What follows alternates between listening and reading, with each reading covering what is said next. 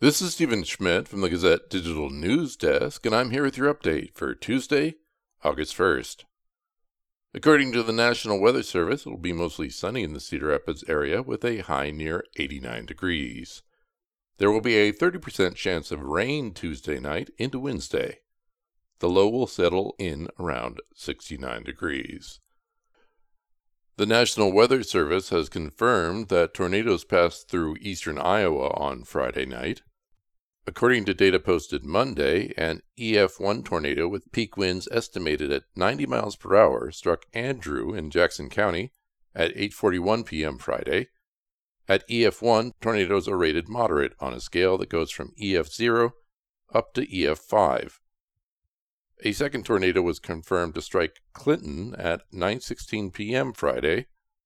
The storm, with peak gusts estimated at 75 miles per hour, was rated EF0.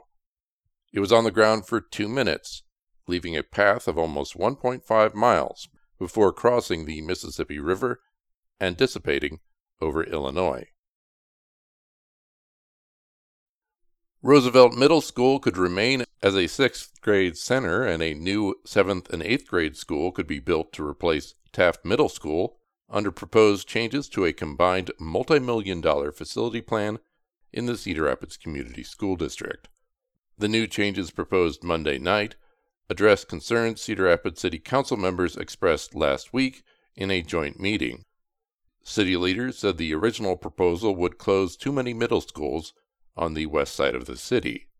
The change would increase a combined $445 million in school bond referendums with an additional $56 million.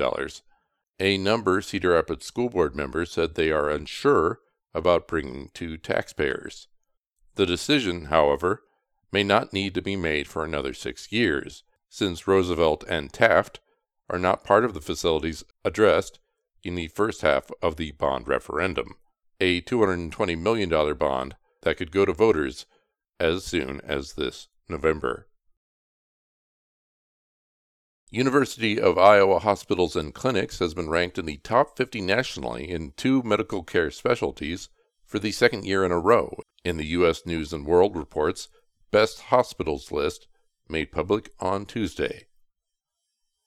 UIHC's ophthalmology ranking improved to number 6 from number 7, and its ear, nose, and throat ranking moved up to number 28 from number 31.